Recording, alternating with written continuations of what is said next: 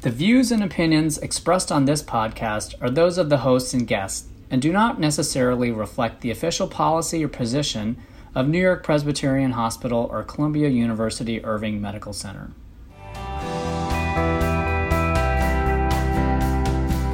You're listening to Taking It to Heart with the Columbia Valve Team, a podcast where we discuss the advancements in treatments for patients with structural heart and valve disease. I'm your host, Dr. Isaac George. We're here for our next edition of Taking It to Heart with the Columbia Valve Team. We have our esteemed team. We have Sushil Kadali, Rebecca Hahn, and Torsten Vall, and myself, Isaac George. So again, a mix of surgery, cardiology, and interventional echocardiography. And so today we're going to talk about something where we've already started arguing, so this should be a good topic. And this is the value of doing procedures awake versus asleep, specifically looking at imaging and the value of TE versus transthoracic echo imaging, specifically in TAVR. Obviously, the world has changed, and we have now a worldwide movement to do cases in a straightforward fashion where patients stay awake. We do transthoracic echoes. We have data that suggests that patients get out of the hospital in a faster amount of time with equivalent outcomes. And with potentially lower cost. I mean, that's one big push for the minimalist has been, people have argued it's safe, but one of the big drivers when the margins for TAVR in many centers are so low in cost. All these other things that we're doing to reduce complication rates, no Foleys, no central lines, all of those things are the things that are extubating on the table. Those are the things that are driving the length of stay, and the STS database clearly showed that in their last manuscript, that the length of stay benefit of conscious sedation was modest at best. Yeah, I think. Sorry. So let's actually outline this. Let's go point by point and figure out what is the benefit of staying asleep versus awake.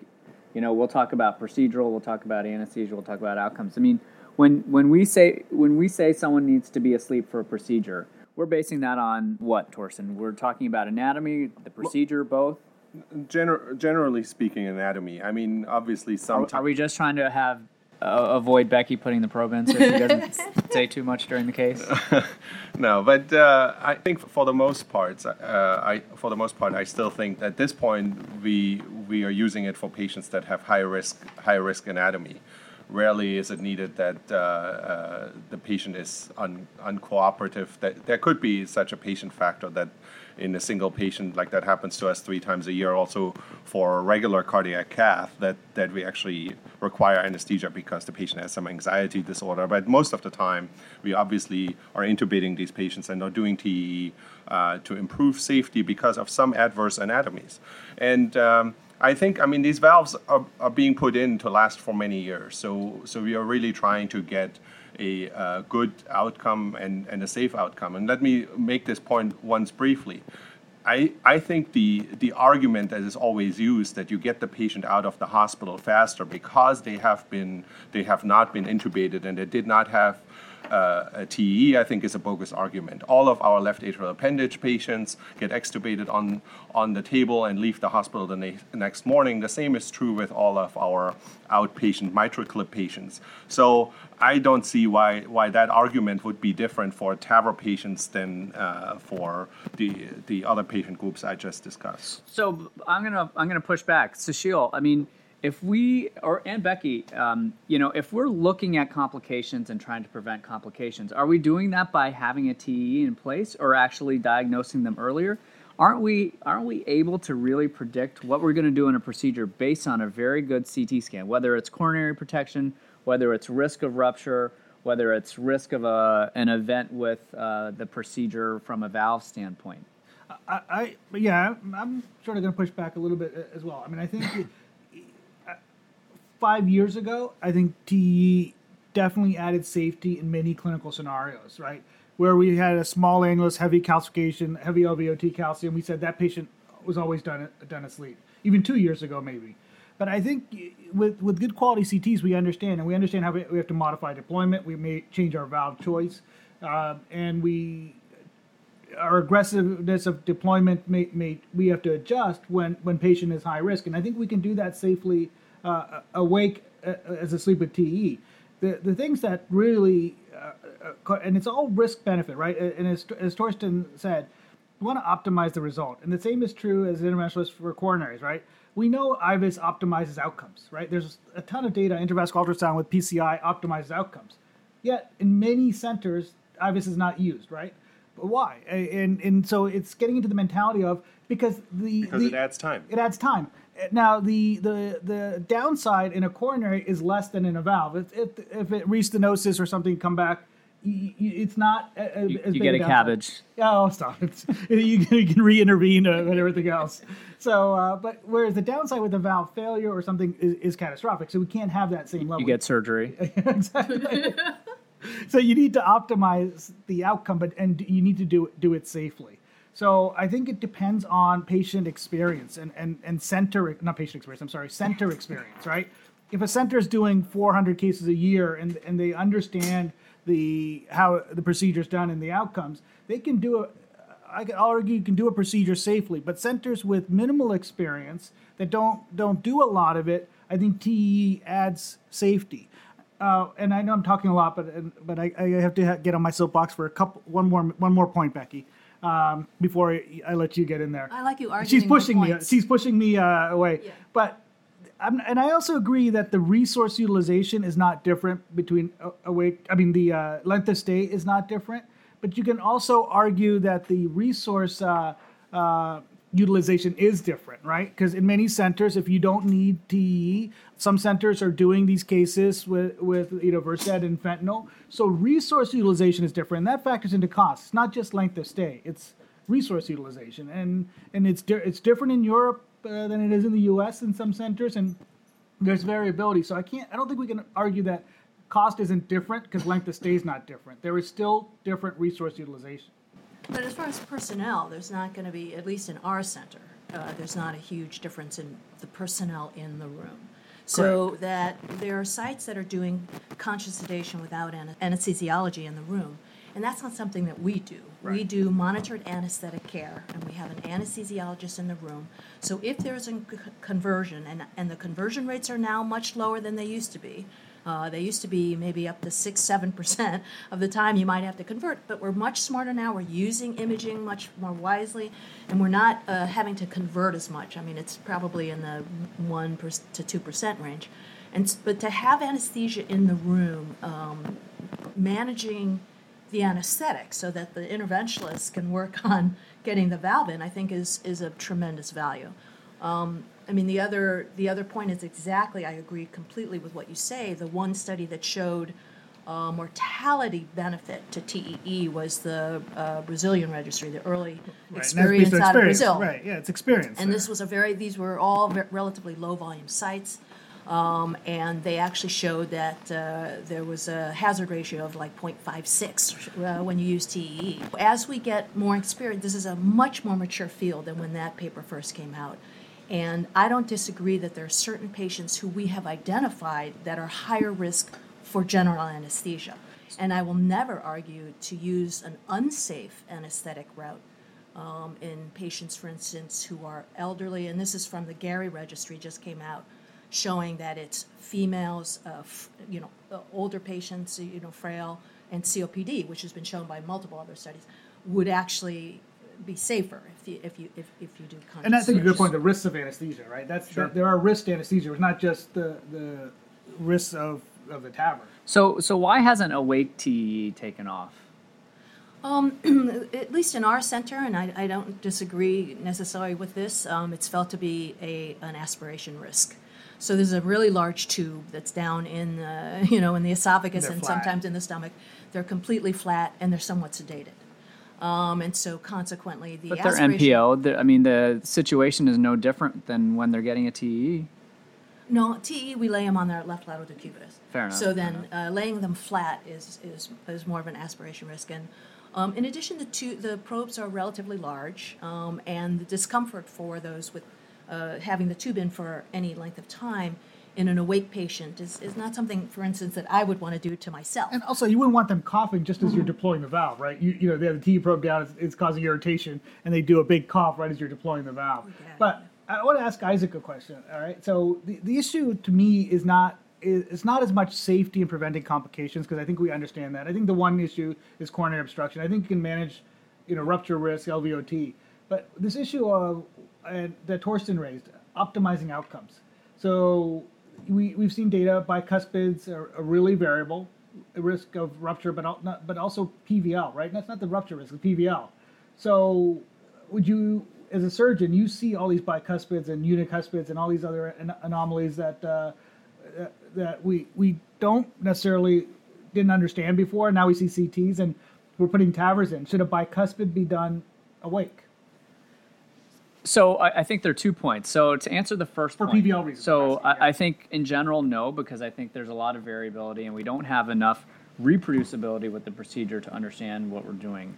And I think what we need will be some anatomic and procedural guidelines with outcomes to be able to make those kind of decisions, to understand which anatomies will work, which won't. And even then, it's going to be a little bit more of a question mark, I think, because the tissue qualities are a little bit more variable. But I think the second point that you guys made is very important, and that's that you're trying to optimize outcomes. And what I think you have to get to is that 0 PVL range, right? You know, with surgery, we get a mild PVL of 5% or less, or 6% or less, and no moderate. So we're really looking at a very high, and it was 3.9 in one of the last registries, right? So we're talking about PVL that's virtually non-existent. So if you truly believe as a community that mild is not an issue, then yeah, we can do awake. But I think if you're truly trying to get to 0 PVL and get outcomes that are what we see long-term going to be as good as surgery, then I think you have to try to strive to get to 0 PVL.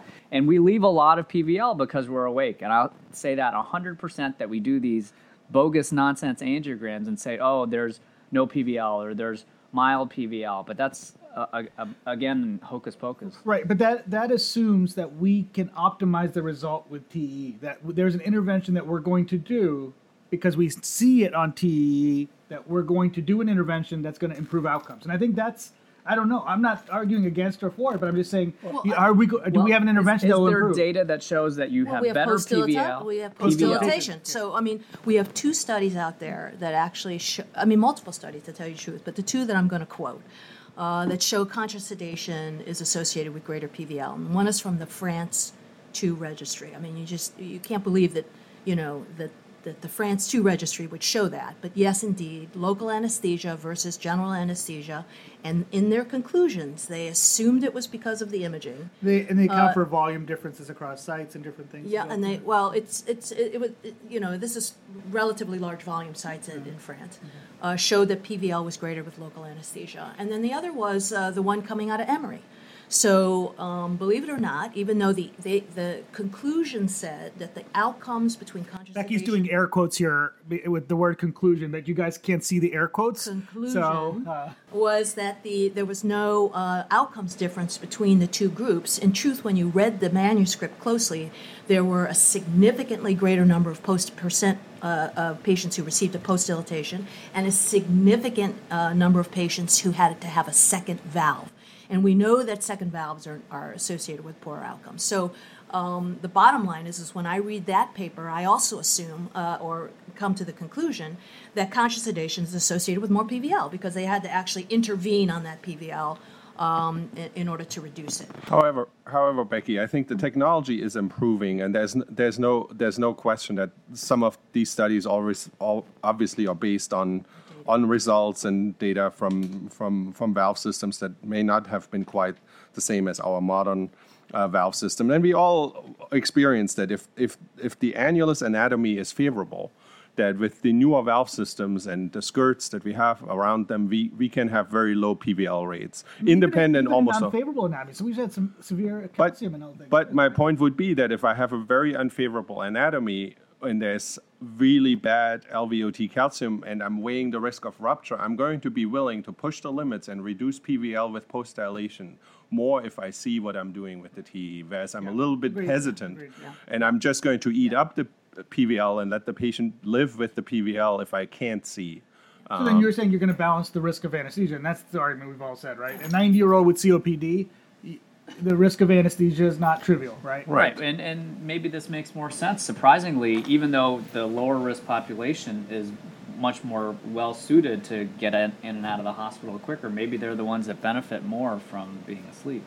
Right, and I think that, and I think it's just balancing it, and I think the majority of cases can be done awake, but I think the argument that everything should be done awake or everything should be done asleep is what we have to get away from, right? It's the patient anatomy, it's the center experience, and it's the patient risk profile that you're going to have to balance. And I think early low volume centers benefit from additional imaging, right? There's no doubt about it in my mind, right? If they haven't done enough and the operator's done 20 cases and hasn't seen an annual rupture, he doesn't know when to stop inflating. I mean, that's the reality. And having someone on echo, but the problem is, how do the echo people in the last 2 minutes, right, or 1 minute, whatever we have left, how do echo? I mean, if the echo person, I've gone to seen cases, right? The TE probe's down, people are deploying the valve, and no one's looking at the TE, right? So if you're going to do anesthesia, at least the argument is, we're going to do anesthesia and put the TE probe down, you got to use the data. If you're not looking at it, what's the point? And a lot of the people don't. How do the echo people get the experience to make it valuable, right? You bring up a valid point and a point about what is an interventional echocardiographer, which is something you had asked me before, and how are we going to standardize the training of these people? There's a different skill set of the imager that's in the procedures. And so it's not just my belief is not just a regular level 3 imager anymore. This is now a different subspecialty, a different skill set, working as quickly and rapidly as an interventionalist has to work under extreme stress. Traumatic conditions. And so it's and also trying to voice your opinion amongst all the interventionalists and surgeons in the room. So I mean, you never have a problem voicing your opinion. Let's make that clear to everyone that's listening. So I think it is a different subspecialty for us now, and it's one that I think this place is, as well as many other sites have been instrumental in developing that field, and we need to train the interventional imager to add benefit to the procedures. All right, that's excellent. I think we're going to wrap it up. We have some cases, and we're going to go repeat this argument down in our holding area. So have a good day, everybody. Thanks.